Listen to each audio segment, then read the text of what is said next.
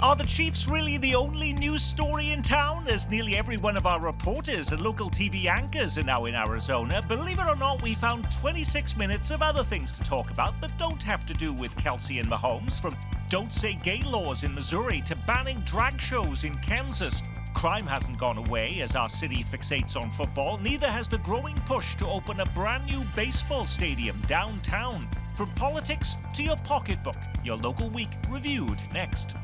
Week in Review is made possible through the generous support of AARP Kansas City, RSM, Dave and Jamie Cummings, Bob and Marlise Gorley, the Courtney S. Turner Charitable Trust, John H. Mize and Bank of America N.A. co-trustees, and by viewers like you. Thank you.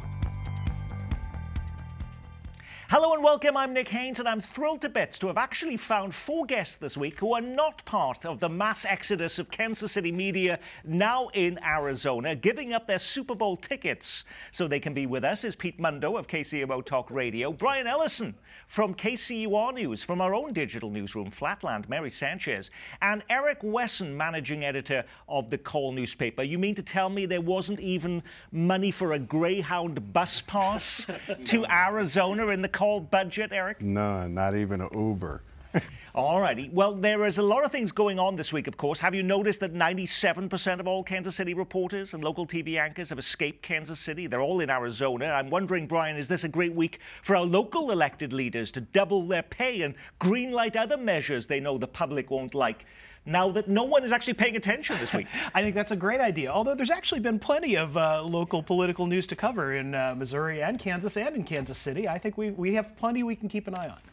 Yes, absolutely. The fire department report coming out saying that the racism and diversity that's not being met in the fire department will fly under the radar because everybody's talking about the Chiefs. Yeah, because nobody would have seen it. And in fact, Quinton Lucas also leaving, Mike Parson, the governor of Missouri, also heading to the Super Bowl as well. So a lot of our top elected leaders joining them there too. We've had more than our fair share, of course, of local news stories about how Chiefs shirts, hoodies, hats are flying off the shelves. I think there were 974 stories about local politicians making friendly bets with their counterparts in Philadelphia. But was the biggest story a new ban of Philly cheesesteaks in Kansas City? Steak is now a Chiefs cheesesteak. The Chiefs steak. Well, you know, it's kind of like when no one liked France and you got away from French fries, went to freedom fries. Well, we got to have the Chiefs steak, you know? Alrighty, that stretch from Grinders, feeding the insatiable local news appetite for anything to do with the Chiefs this week. I also noticed, Brian, that this game is having another impact, now realizing 50 million people are expected to bet on the upcoming Super Bowl. Missouri lawmakers hastily holding hearings this week on sports betting. Is that finally going to cross the finish line now? I think it might. I'm not going to give the Chiefs full credit for that, but this has been something that the Missouri legislature has been kicking around now for several years. It's always been held up over a sort of almost a side dispute over the status of the video lottery machines that are popular in certain convenience stores and bars. But the reality is that Missouri lawmakers, there's a strong contingent, and it's a bipartisan contingent, Nick, that has been pushing for sports gambling. I think what will really push that across the finish line is the fact that Kansas is making millions on the number of bets being cast just across our border. You know, Mary, another big local impact story of the Super Bowl is that almost every local school district has now declared they will cancel school next week if there's a victory parade. Kansas City officials have announced that parade would be next Wednesday through the streets of downtown and ending at Union Station. Kansas City and Jackson County governments collectively approving more than $1 million of taxpayer money for that celebration. Was there anyone at City Hall saying absolutely not? Think about how many potholes you could fix with that money. How many code enforcement officers would pay for all of that? I don't think they said it out loud. They might have thought it. I thought it myself, but I was at the last parade in 2020. And I mean, it was an incredible event. There was also something that could have gone very, very wrong before the parade actually started. Early in the morning, there was a car that started going down and doing circles down Grand, and they had to chase that down and stop it, basically, you know, with other police cars trapping it in. That could have been a horrific incident. So some of the costs, like $1.5 million, I think, is overtime for law enforcement. And you want that there. It's sad to say we need it, but you have to have it. Nobody making a fuss about that this week, Pete? No, No, and I'm as, I'd say, fiscally responsible as anybody, but this is good camaraderie for the city. If we get to next Wednesday, we got a big parade. It's a chance for the city to come together, leave the politics out of it, and it's money well spent. You know, if there is a victory parade, we have a new flag for you to wave. Did you see Kansas City has announced a new rebranding and a new flag? Just to be clear, this is not the official flag of Kansas City. It's this one.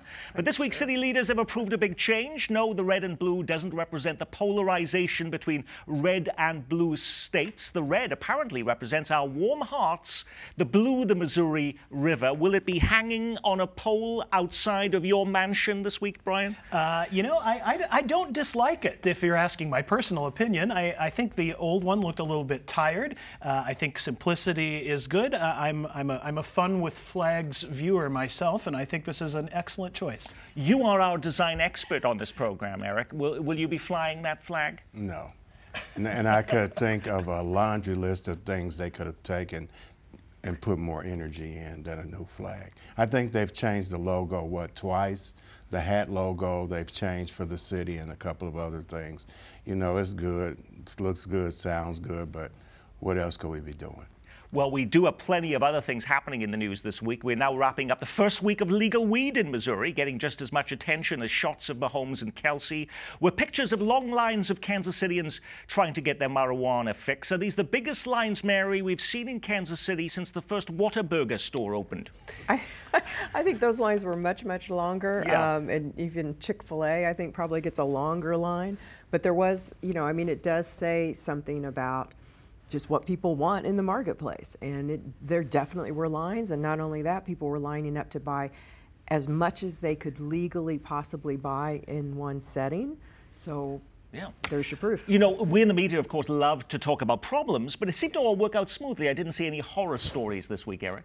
No, it seemed like it was smooth, but I had driven by a couple of those places. And just for reporting purposes? No, because I was going to the restaurant All next right, door okay, to the place. And the parking lot was jam-packed. The drive-through line was outside and around on the other side of Bannister. It was a lot of people. I've never seen that many people.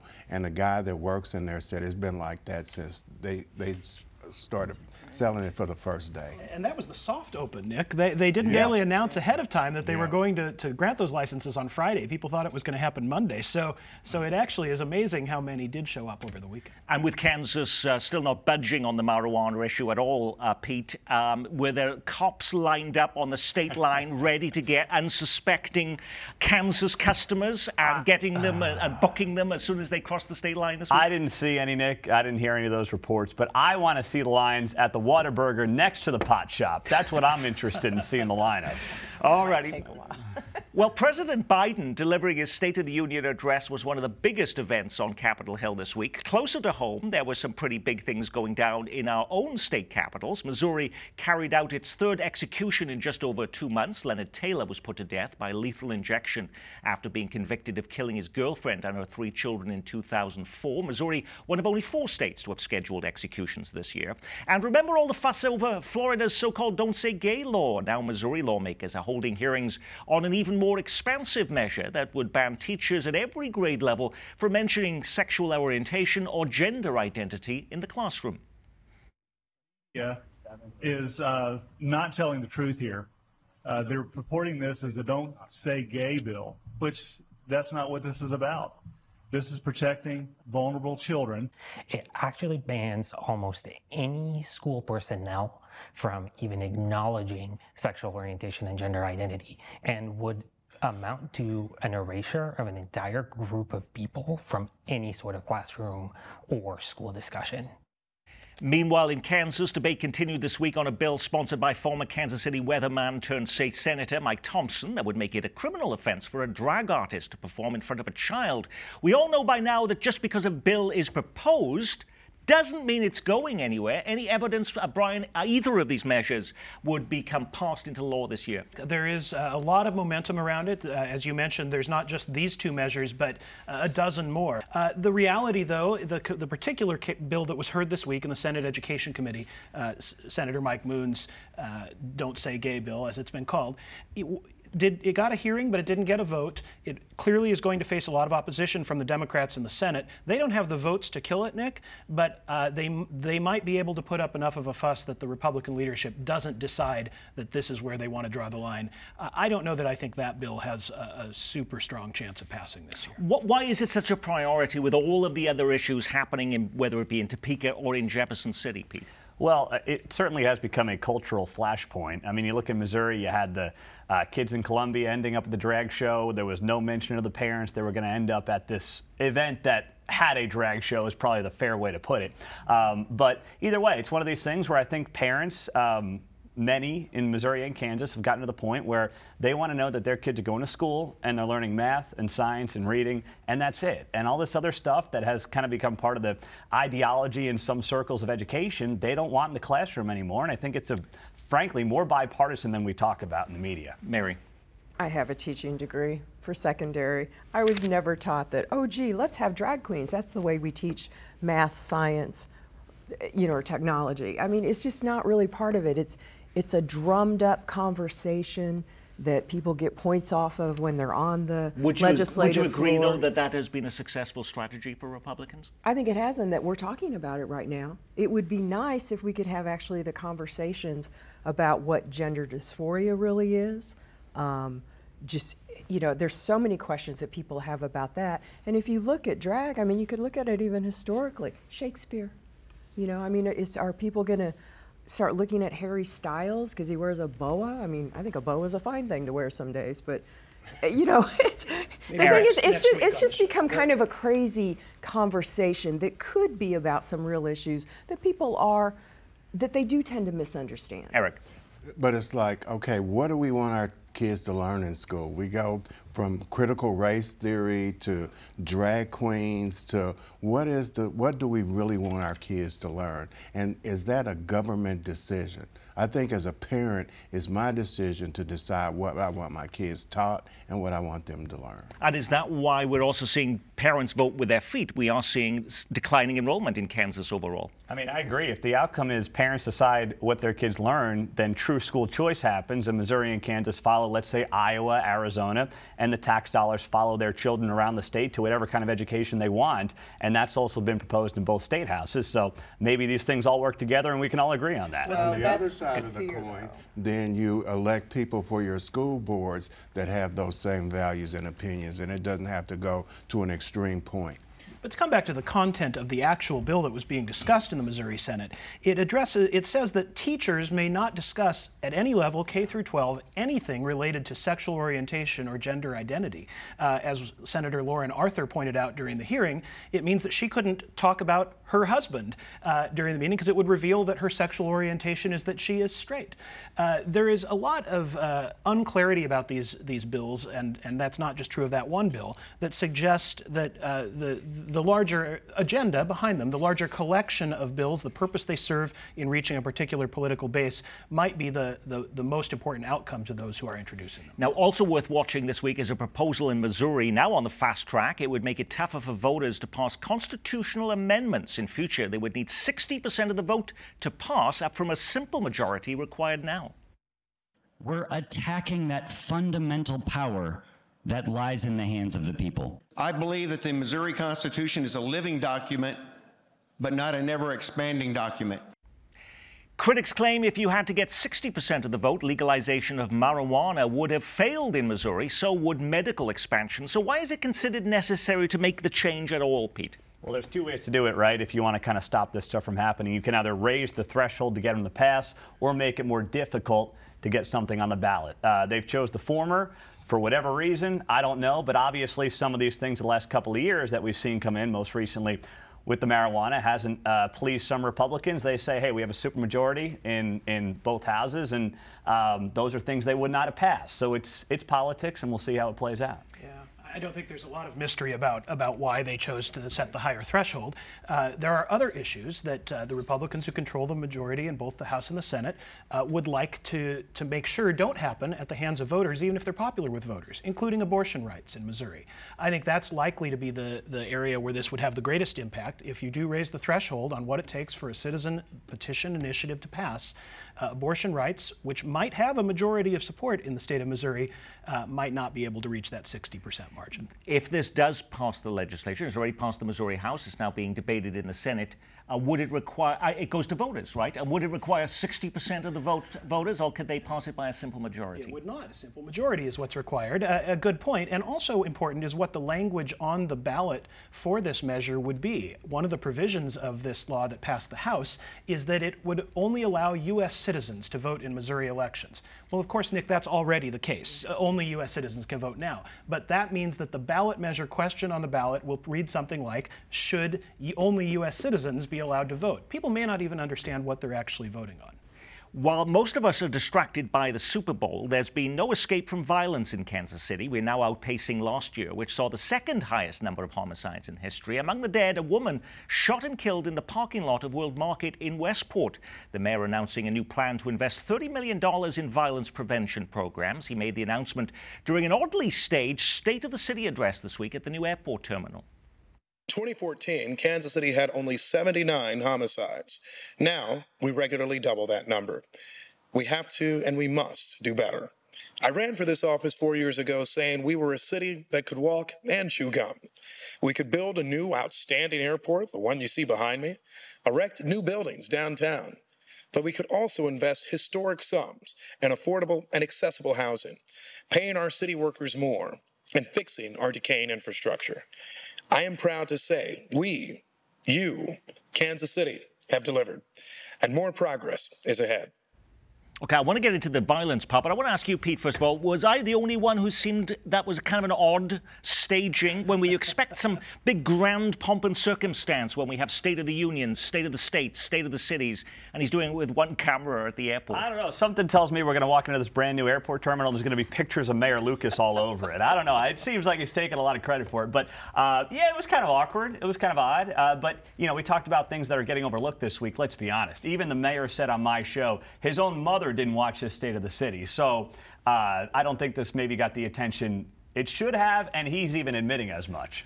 We should point out that the State of the City is not quite the same as the United States State of the Union address ever. It's often in a different location around the city. It's held in different neighborhoods. It rotates around.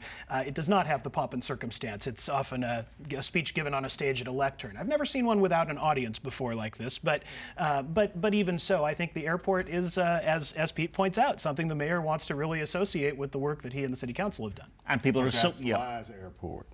He was just on the city council when it happened. Sly's the one that Sly James was the one. Let's talk about the crime aspect of this then, Eric. And we just had the death in Westport. We're on pace again to the same numbers as last year. $30 million for prevention programs. Where does that money go, and how is that paid for? Okay, first of all, it's not his plan. If it was his plan, it would have been in the original budget. Rainer Parkshaw had 9 votes. He went along with it to make it his plan. It wasn't his idea to begin with. He didn't want to put that much money into it. So that's problem number one that I have with it. Problem number two is, when are we going to have a real serious grassroots conversation about crime in our community? All these philosophies and theories and intellectualizing things that are going on in our community is a waste of time. But giving $30 million can't be a waste of time. That's real money and looking and targeting a specific problem, isn't it? $30 million over 6 years. The next city council can come in and say, we don't want to do it, we don't want to fund it, and it's gone out the window. I saw that you tweeted this week, Pete, Brad Lemon, the head of the police union, saying even with all of these efforts, there are fewer police officers on the streets, though, as a result of this. There are, what, few hundred down, I think 300 off from, you know, where they were even 50 years ago. They're down on numbers technically. So they've got problems there, too. I think that's all part of the conversation. Now, the police budget is going to increase based on Mayor Lucas's proposed budget from $269 to $281, I think he said. So I don't think the police department really has a lot of quibbles, nor should they right now. They just got to figure out how to hire people. And the defund movement was more than just actually taking money out of the department. You spend 2.5 years where becoming a police officer is not an attractive job for a lot of people, especially in high crime areas. And that's a defund that's happened through the media, through social media over the last 2.5, 3 years or so. There was never defund. It was an accountability bill that was trying to be done. But this goes back to the original point. You can't keep throwing money at a problem. You're getting more police. You're giving the police budget more money. You still got a high crime rate. You're giving, what's the TIPS hotline? They raised that up to $25,000. It's not solving any more problems. You can't keep throwing money at a And speaking problem. of problems, I did see this week that as the mayor continues to ask for local control, that the Missouri legislature is now looking to take over the St. Louis Police Department as well. They are, and that would take away that argument that Kansas City is being treated uniquely and across the whole United States by having a state-controlled police board. The legislature also is considering legislation to allow the governor to take over prosecutions in cities like St. Louis and possibly like Kansas City, where the homicide rates are unusually high and where they don't think enough prosecutions are happening. Now, while we were hosting the 4 former mayors of Kansas City on our show last week, John Sherman and his management team were hosting the second and third stops of their downtown ballpark listening tour. No matter where we play, we foresee a ballpark district vibrant, not only during the 81 home games a year, hopefully a few more in October, but a hub that remains active during the team's road trips as well as in the off-season, enhancing our community 365 days a year. Now, right now, there are no plans to add any more listening stops to the calendar, but what did we learn, if anything, from the 2-year hearings that were held, Pete? I feel like I'm reading a book where it's already written, but they're telling you like they're going through it chapter by chapter and writing it with you. They're not writing it with us. You went from 14 locations to 5 in 6 weeks with Christmas and New Year's in the middle. That's a joke. They got a couple they're looking at, and they're stringing the public along, acting like they're part of the process. Is it a foregone conclusion at this point? That what? Downtown ballpark. Well, they want it. Someone's going to have to vote on it. They got to, the people have got to have a say in it. If they want to extend the 3% sales tax, which, by the way, no one's talked to the Chiefs about this. I mean, they've got some other things on their minds right now. Saying. He does kind of lean towards the idea of this offers the Chiefs more options, basically meaning that, well, if we vacate that space out at Arrowhead, that the Chiefs can then rebuild, grow that entertainment, because people want more of an entertainment district now, that might be what would occur. I think really the purpose of it, to Pete's point, was to test the market and to see how people felt. What I thought was interesting, though, that one of the biggest pieces of new information this week didn't even actually come from any of those listening hearings. It came over the weekend at a new version of the Royals Fan Fest at Kauffman Stadium, where John Sherman acknowledges the earliest we'll have a stadium is going to be in 2027. So we actually have a timetable for this. But do you see it as a foregone conclusion at this point in time, Eric? It is, on what they want to do and how they want to do it. They need another stadium. Okay, I'll give them that. But how they rolled it out might not have been the way that I would have advised them. But again, we get back to the point where you're comparing the Chiefs to the Royals. The Chiefs are winning. So that would be an easy sale for them. The Royals, not too much of a good sale. A lot of us are feeling the economic squeeze right now, and it's not just that we have to take out a second mortgage in our homes to buy a carton of eggs. This week, the Leawood-based AMC movie theater chain announces it's going the way of the airlines and will now start charging you more for better seats. The cheaper seats will be the ones that leave you with a sore neck in the front row, but prepare to pay more if you want those center middle seats. Kansas City is going to be the first market in the country to roll out this new seating plan. You pay more for better seats at sports games and on your flight to Chicago, Mary. Is there any reason your movie theater should be any different? I don't know that they're going to be able to justify people wanting to pay a higher price point to be in that same space. We'll see. I'm not an economist. They must have run the numbers. They must have done some focus groups. They must have figured out that there was a chance for it to make. It's clearly a business decision, but I will say it seems like a risky one to me. At a time when more and more people would rather be watching on streaming services where they can sit at home and get access to the movies, sometimes the very same weekend they're released in the theater, it seems risky to me to make it an even more expensive experience for a family that might spend more than $100 to have some popcorn and see a movie. Full disclosure, I have AMC stock, and so many disclosures. This is a lot of disclosures. And full disclosure, Pete Mundo has actually gone to a movie once in his life. Full disclosure, I haven't been to a movie theater in 4 years, so I don't care. Exactly. I got 2 little kids. And streaming is, the release for streaming is the same day that it comes out at the movie. Like he said, you could sit at home, you're comfortable, you don't have to buy a $50 bag of popcorn and a hot dog. You can sit at home and do it. I don't think it's a good idea, but what do I know? know. Now, but while you will pay more perhaps for your favorite movie seat, you could soon be getting a cash saving on your parking. Did you see that the Missouri legislature is now debating a bill that would ban on-street parking meters? Kansas City area Republican Joshua Hurlbut is the sponsor of the measure. He argues charging drivers to park on public roads amounts to double taxation. And besides, according to the Smithville lawmaker, it costs Kansas City more to enforce its meters than it collects. What would happen in Kansas City if this were to become law, Brian? I don't understand this propensity in the legislature for legislators from other parts of the state to want to tell particular cities or towns how they should do things that have traditionally been regarded as municipal issues. It's not even just a Republican-Democrat thing. It's a question of local control versus state control that no longer seems to know partisan boundaries.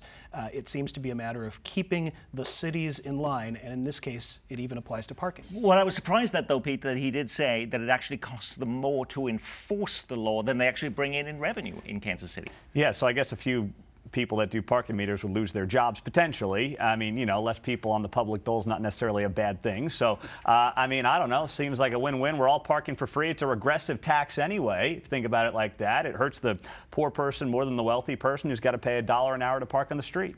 I pay taxes. You're supposed to fix the street. Why am I paying an additional tax to park on a street that I'm already paying for you to fix and maintain and keep up? But you can vote on your city council members who could make that decision, right? I mean, isn't that something that should be decided at the city level? It should be. It should be. I agree with that. That's why we have Missouri lawmakers, and that's so important. Thank you. And on that, we will say our week has been reviewed with gratitude that they didn't use their air miles to fly to Arizona this week. Eric Weston of The Call and Brian Ellison from KCUR News. From the Kansas City PBS Digital Newsroom, Flatland, Mary Sanchez, and 6 to 10 weekdays on KCMO Talk Radio, Pete Mundo. And I'm Nick Haynes from all of us here at Kansas City PBS. Be well, keep calm, and carry on.